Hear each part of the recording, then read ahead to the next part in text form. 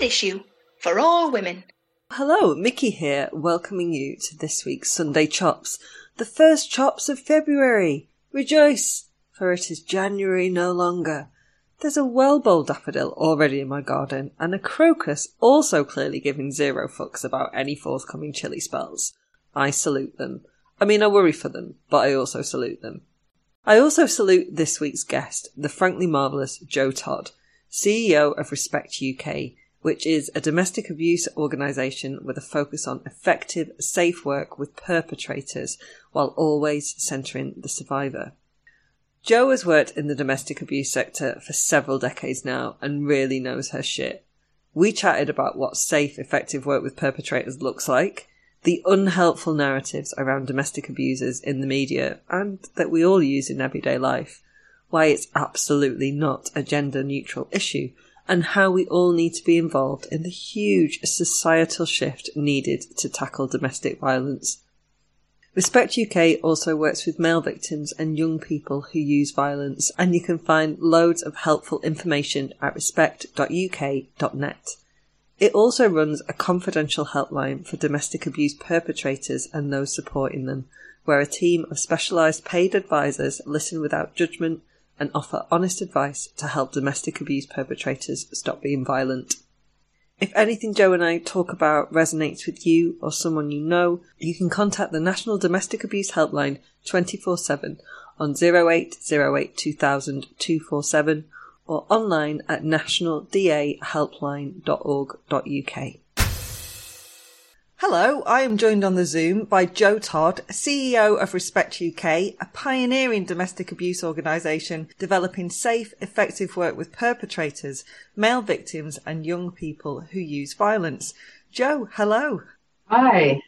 Now then, Joe, I should have chucked CBE on the end of your name there, because you received a CBE in recognition of your services to victims of domestic abuse at the end of last year. Congratulations. Thank you very much. I think whether you believe in the monarchy or how you feel about the monarchy, it's still really important that these kind of services are getting that kind of recognition, isn't it? I think that's one of the reasons I accepted it, actually, was that it feels like it's recognising my work, but the work of my colleagues, of Respect as an organisation. It feels like we've come of age almost. Yeah, we were a very new organisation 20 odd years ago. Nobody really talked about perpetrators or focused on them. So it feels like getting an award like that is recognising everything that we do. Absolutely. You're no stranger to this work. You've been working in the women's sector, in the domestic abuse sector, for more than 30 years. But I think the work that Respect does will probably differ from what people usually associate with the domestic abuse sector. And you've been CEO of Respect for 22 years now and were instrumental in getting it set up. So can you tell us what Respect does, how it came about and why it's so important? Yeah, sure. So maybe going back in time a bit to the whole domestic abuse movement was a very grassroots movement of women helping women, recognising that some were at risk of really serious harm and women were being killed, and there was no support network in the early 70s to help. So it made a lot of sense, I think, that grassroots women's movement came about. That was focused women helping women, men weren't involved, and there was no focus on men as perpetrators at all. Mm-hmm. But as things progressed through the decades, I think it began to be clear that we've got to do something about the people causing the harm. It's not a problem that will go away just by helping the victims to get to safety. Mm-hmm. And often, actually, a woman might flee from a violent partner, but he'd track her, that he'd want contact with children. And often the system supported that as well, and still does. Or that she would go back to him because the pressures were too great. And sometimes it's safer to stay or go back than it is to leave. Yep. So, I think there were quite a few people all around the same time thinking we've got to start asking the question, what are we doing with the men? What are we doing with the perpetrators? How are we stopping them? There were pockets of that work beginning to happen 1989 was the first perpetrator programme in the UK. That was in Scotland. It doesn't exist anymore, unfortunately. Funding is always a struggle in the sector as a whole, and it is for our bit of the sector too. But in the early 90s, people were beginning to think about, well, how would we do that work? How would we do it in a way that's safe, in a way that puts women at the centre? I think that's really important. Yeah. As those organisations on the ground began to spring up, there was a need really for some coordination, kind of national body. I like to think of us as the equivalent of Women's Aid or Rape Crisis, that kind of umbrella organisation that holds a family of organisations together, you know, and that we're all working for the same cause. We've got a membership who are doing that work at the front line. They're often quite grassroots organisations as well. And when things are working well, they're working really closely with their sister organisations that are refugees and women's groups. Yeah, you've kind of touched on it there, Jo, that there is only ever one person responsible for domestic abuse, and that is the perpetrator. Yet they so often, and still so often, are left out of the conversation when it comes to preventing domestic abuse. When actually, it makes total sense that as well as centering the survivors and ensuring their safety, we should be putting a hell of a lot of focus on challenging and changing the behaviour of the perpetrators, which I know is something that you do at Respect. So what does safe, effective work with perpetrators actually look like? I mean, you've hit the nail on the head with putting survivors at the centre, actually. That's the first principle for us. It's the kind of bedrock of our work. It's the bedrock of our decision making. So whether it's a frontline work, it's a case that you're working with an individual perpetrator, or whether it's a decision about policy work or fundraising, our question is always, how will this impact on survivors and their children? Mm-hmm. How can we be sure that this is safe for them, that is increasing their freedom as well as their safety, their well-being, and make decisions on that basis? So everything in both Respect and our member organisations should be focused around the survivor. So that's the first rule of good practice, really. Also, that work shouldn't be in isolation. You can't just run a therapy group with men in a village hall in an evening, completely separate from all the other systems and processes that are out there. So there has to be a multi-agency approach.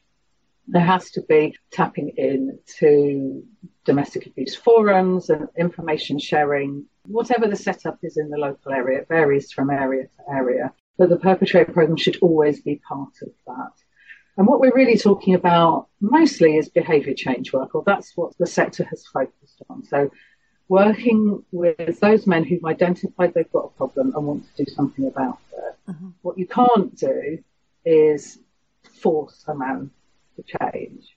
And actually, there's no point trying. If he is not willing and able to change, then you're better off putting your resources somewhere else and focusing on the men that want to change. Yeah. Trying to think how many years ago it is now, 2015, however many years ago that is, 8 years ago. About 87 years ago, it feels like. Yeah, it does, doesn't it? Pre-COVID, pre-everything. But yeah, about 8 years ago, we began a partnership with Safe Lives and Social Finance called the Drive Project that is looking to a slightly different cohort. So if you think about perpetrators, if we took a snapshot today of all of those causing harm in their homes and in their relationships, in England and Wales or in the UK, that cohort would be a really diverse group. Yeah. And within that, you would have some who were just starting to become abusive, and you'd have some who were really embedded in high levels of harm being caused. What we wanted to do with Drive was focus on that kind of high harm cohort. And they're often not at the place of being able to change. They're often chaotic. They're often bouncing around different systems, criminal justice system, maybe in and out of mental health care or drug and alcohol services. You know, they're usually, but not always, bouncing around systems that aren't quite working for them, aren't stopping them from causing harm. And Drive kind of focuses on that cohort and having a stopping them from causing further harm approach rather than changing their behaviour approach. And so that includes working with other agencies to disrupt their ability to be abusive, to be violent, to get in the way of it, to put barriers in place, as well as thinking about what the survivor might need as well. So there's lots of different types of work happening with perpetrators now, I suppose, is what I'm trying to say. There isn't a one-size-fits-all.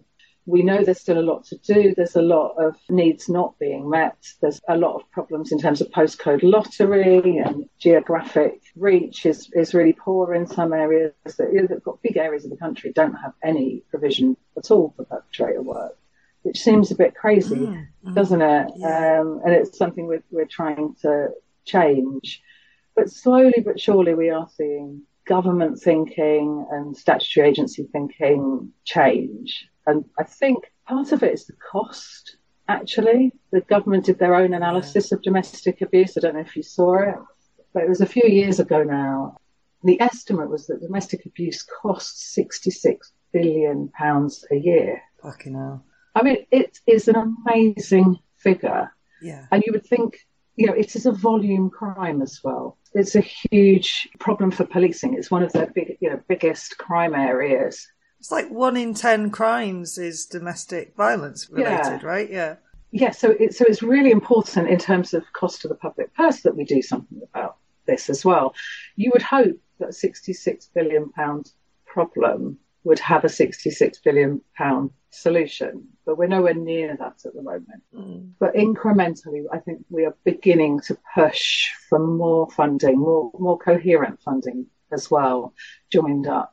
Strategic funding, not just pockets here and there that don't work together. So we're beginning to see change, I think, and change in focus as well.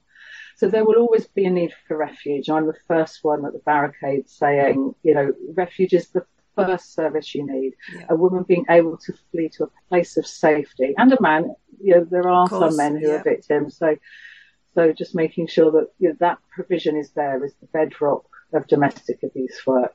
But once that's there, then we need to think about all the other things that are needed too. And we want to solve the problem for future generations as well. I'd like to think that we were contributing to less domestic abuse going forward. I think you absolutely are, but it's such a huge problem, and without the government, the party of the economy, putting in the cash to tackle the root cause of so many of the ills in our society, then you're just firefighting all the time. And firefighting is very, very important, and lots of brilliant organisations do it incredibly well. But fires are just going to keep popping up, I guess, unless we get that enormous funding and input. And like you say, join up the network, instead of just having pockets working really, really hard and doing what they can and not tackling the root cause of the problem. I think as well as money, there's an accepted narrative around abusers like paedophiles, domestic violence and domestic homicide perpetrators, that they're monsters. And I find that quite disturbing. I mean, to be clear, not a fan of their work at all, but I don't think othering problematic humans as monsters is helpful. We've seen it in the papers recently after the David Carrot Met Police scandal has come to light. How many more monsters? And, Kel Surprise mainstream media, it's not helpful language around domestic abuse. Absolutely. And I can tell you a story from very early on when I started work with perpetrators, because back in the day, I ran perpetrator groups myself.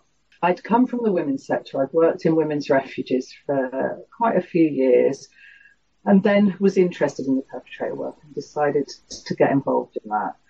And I had often said around the work that I'd been doing, these men aren't monsters. It's just what you've been saying. They're just ordinary men. Walk out into the street, go to a supermarket, go to a pub, have a look around. You can't spot them. You can't pick them out. There is no tattoo on their forehead telling you that they are a perpetrator. Whether or not you're going into a relationship with them, or whether you're the brother or mother of one of them, it's not written large on their face. Well, I'd always said that. And then I walked into my first perpetrator group and I looked around and I thought, yes, I am right. That is right. These are just regular men. And to have that, you would not spot them. They were a real, just a cross section of men. You would never be able to pick them out. They were hiding in plain sight. A lot of times, nobody was doing anything to challenge them or to disrupt them in their friendship group and in their workplace. The places that they're frequenting. There was nothing to give them messages that what they were doing wasn't okay. Even when people were sometimes witnessing things that weren't okay, there was a real fear around how to approach them, what to do. Will I make it worse? Mm-hmm. So often people might flock to the victim and talk to her, but nobody, I think there is a narrative actually that if someone has, say, hit their wife, that you should cut yourself off from them somehow, punish them. Isolating them is probably going to make things worse. Yeah. So I think it's a really difficult conundrum if it's happening in your friendship group or in your family of what to do for the best, because everyone's terrified of making things worse, but sometimes that inaction makes things worse. So I think we need more conversation about challenging the way that men behave within our social circles, within our workplaces, within the places that we go, and how to do that. But yeah, they absolutely are not monsters, apart from one or two. And I would say in the time I worked with perpetrators, there were one or two that gave me chills. Yeah. I could feel fear of being in the room with them. Yeah. They were rare. They exist, but they were rare. So what we're talking about is actually, I said a volume issue. That's police talk. That's technical language. But what we mean is it's everywhere. It's prevalent. Yep. Mm-hmm. It is happening. You do know men who are abusive to their partners. Everyone listening to this knows men. You may not know that you know them, but you do. That includes me. That includes you.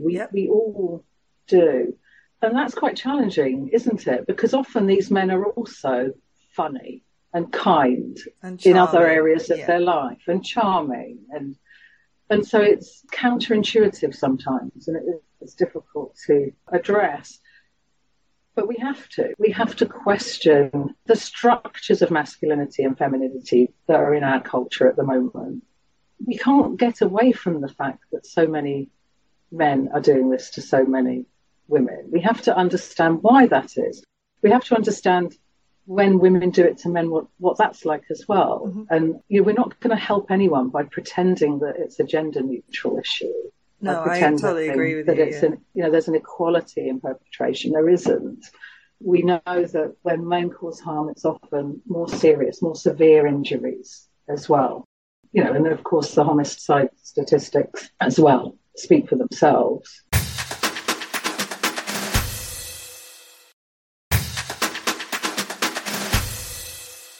Jo, I was a big fan of your forehead tattoo idea, if I'm honest with you. I think that might be helpful. But at the same time, I appreciate that it isn't helpful, because I imagine all of this narrative as well, to uncomfortably put myself in the shoes of a perpetrator or someone who is worried he is going to become violent. It makes it so much harder to want to stop, to seek help. And I love that Respect has put something into place for that. So I was hoping that you could tell us about the Respect phone line. Yeah, sure. I just wanted to pick up on the violence issue as well, though, because you just triggered me to think. Violence is a mechanism. Violence is what men do to maintain control. Mm. Control is the centre of domestic abuse. Yeah. And that's really important, because the messages that we give to men and have done throughout history is that you are in control in the family. You are the one that makes the decision. You are the one that gets their way. And, and there are lots of people now that have questioned that and are having relationships in different ways. But that underpins a man's belief. And it's often an unconscious one, but it's percolating there. Yeah. That he has a right to make decisions in the family. He has an entitlement to services from his partner. Yeah. And so I think that's at the heart of what we're talking about. The phrase coercive control has been used a lot recently because it became part of our legislative framework a few years ago. But sometimes people separate off coercive control as if there's domestic abuse and coercive control is one form of it. Coercive control is everything. It is the heart of domestic abuse. Violence doesn't happen randomly for no reason. It happens in a productive way to get a result. And the result is often stopping someone from doing something or making them do something. I interviewed the brilliant Jane Monckton Smith about her book, Coercive Control. And it is at the heart of all. Heart seems a weird word to use around this, but it is at the centre of all of this. And we're trying to dismantle centuries of men being told that, that you own women, it's your right to do what you want with them, you own your kids, it's your right to do what you want with them. This isn't an easy fix. Yeah, exactly. And so that kind of narrative, I think, that needs to shift. That's a big societal thing that needs to happen. That's not just something we can fix overnight. It needs everyone's ideas, thoughts and activity. But you asked me about the Respect phone line. I mean, I would say this, but I think it's a brilliant service, that it's a confidential phone line, that if anyone is worried about their own behaviour in their relationship, they can ring, talk to an advisor. They're really specialists. We don't use volunteers, actually, because it's such an important piece of work that needs real skill, actually. So we have paid advisors on the line who will talk through where they're at, point them in the right direction, hopefully motivate them that they can change, that they can stop, but also as that gateway through to our accredited members and hopefully moving them towards getting on a behaviour change programme and making real change. We've got a website as well, but there's quite a lot of resources on that website as well. There's a chat function because we're very 21st century. You have to be. But sometimes people don't feel confident actually speaking to a person in real time as their first step. So just being able to have that web chat, just being able to type is really important, I think. Maybe I think this because I'm a writer, but I think sometimes seeing the words in front of you can be a real revelation moment. Oh, shit, that is it. That's it. I can see it. Instead of it all swirling around in your brain, you put it down in writing. It feels a bit more concrete. Yeah. So the crime survey for England and Wales estimated that 5% of adults, which breaks down as 6.9% of women and 3% of men, aged 16 years and over, experienced domestic abuse in the year ending March 2022. This equates to an estimated 1.7 million women and 699,000 men. Obviously, Joe, something needs to shift. What would you like to see happening in terms of policy and within communities around domestic abuse? Big question. Yeah, it's a big question, Joe. Huge question. We've been talking about quite a lot of it, haven't we? I think obviously there's individual change needs to happen. Mm-hmm. The people that are creating those statistics, the perpetrators, need to stop, need to change.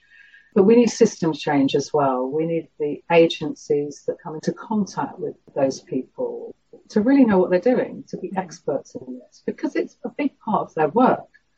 I think, I'm not great at stats, but I think the children's social care workload, it's about 80% of their caseload includes domestic abuse. Obviously policing, we know it, we've already discussed it, it's a huge issue.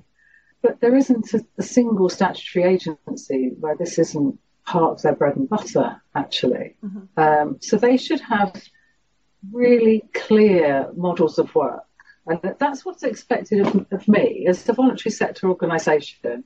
When I want funding for something, I've got to be really clear about what we're going to do, how we're going to do it, how we know it's effective, what's the evidence base, what's the safety protocols, where's safeguarding. All of those things have to be worked out. I find it a bit mind-boggling that some statutory agencies haven't done the same. You know, if you go to a GP and actually men's help seeking, there was a research into men's help seeking, is that when they're a perpetrator of domestic abuse, the place they're most likely to go to is their GP. Interesting. For help. That's interesting. Yeah. That research was 2006, and what it found was that GPs didn't know what to do with them when they came to them. And people don't tend to go to their GP and say, I'm a perpetrator of domestic abuse, I'd like to go on a behaviour change programme. Every now and again one might, but most of them will talk in code. And so the GP needs to be able to decipher that code in the same way they might with a physical health problem, I think. So, you know, they need to be able to decipher when someone says things aren't great at home, I get a bit angry sometimes, we have a lot of arguments. When they're coming to the GP and saying things like that, there needs to be a process of checking out what that actually means, identifying if their behaviour is a problem, and then having a pathway to getting the right help in the same way you would do if someone went with chest pain. Yeah, there should be the same kind of protocols. Yeah. There's loads that health can do, even if the GP isn't the person that solves the problem, but they are the person that can identify it and put someone on the right path. So instead of giving them pills for depression or sending them to anger management or counselling, general counselling, that they actually recognise this is domestic abuse. This needs a specialist domestic abuse response. And this is and obviously, ideally, then they need that resource in the community that they can refer into as well. Yeah. I mean, I've just picked health as one example, but I could have picked anything else. I could have picked children's services or, loads of different places where I'd like to see, national guidance. I'd like to see inspections. Whenever there is a thematic inspection in any of these big statutory agencies on domestic abuse, it's always really interesting. There's one happening with probation at the moment. It's live. We haven't got the results of that yet, but they're doing a deep dive into how probation deals with domestic abuse. And I sit on the advisory board for that, along with some of my sister organisation colleagues. But, it's always really interesting to see, are these big organisations dealing with domestic abuse in a coherent, strategic way or not? Jo, there's so much to work with and to look at, and it just makes it even more frustrating that, the government and policymakers aren't doing more when it seems like some fairly simple solutions are at our fingertips. There is a donate button on the Respect website. Listeners, if you can afford to chuck a few quid that way, it is an excellent organisation doing incredible work, and you will find it at respect.uk.net. Jo, thank you so much for chatting with me. Where can people find you on social media to find out more about what you're up to, please? Yeah, I'm on Twitter for my sins. Yeah, good luck with that. Jo Todd 4 on Twitter. Thank you so much for sharing your expertise and chatting with me. Thanks, it's been really nice. Thanks, Nikki. If anything we've talked about resonates with you or someone you know, you can contact the National Domestic Abuse Helpline 24/7 on 0808 2000 247 or online at nationaldahelpline.org.uk.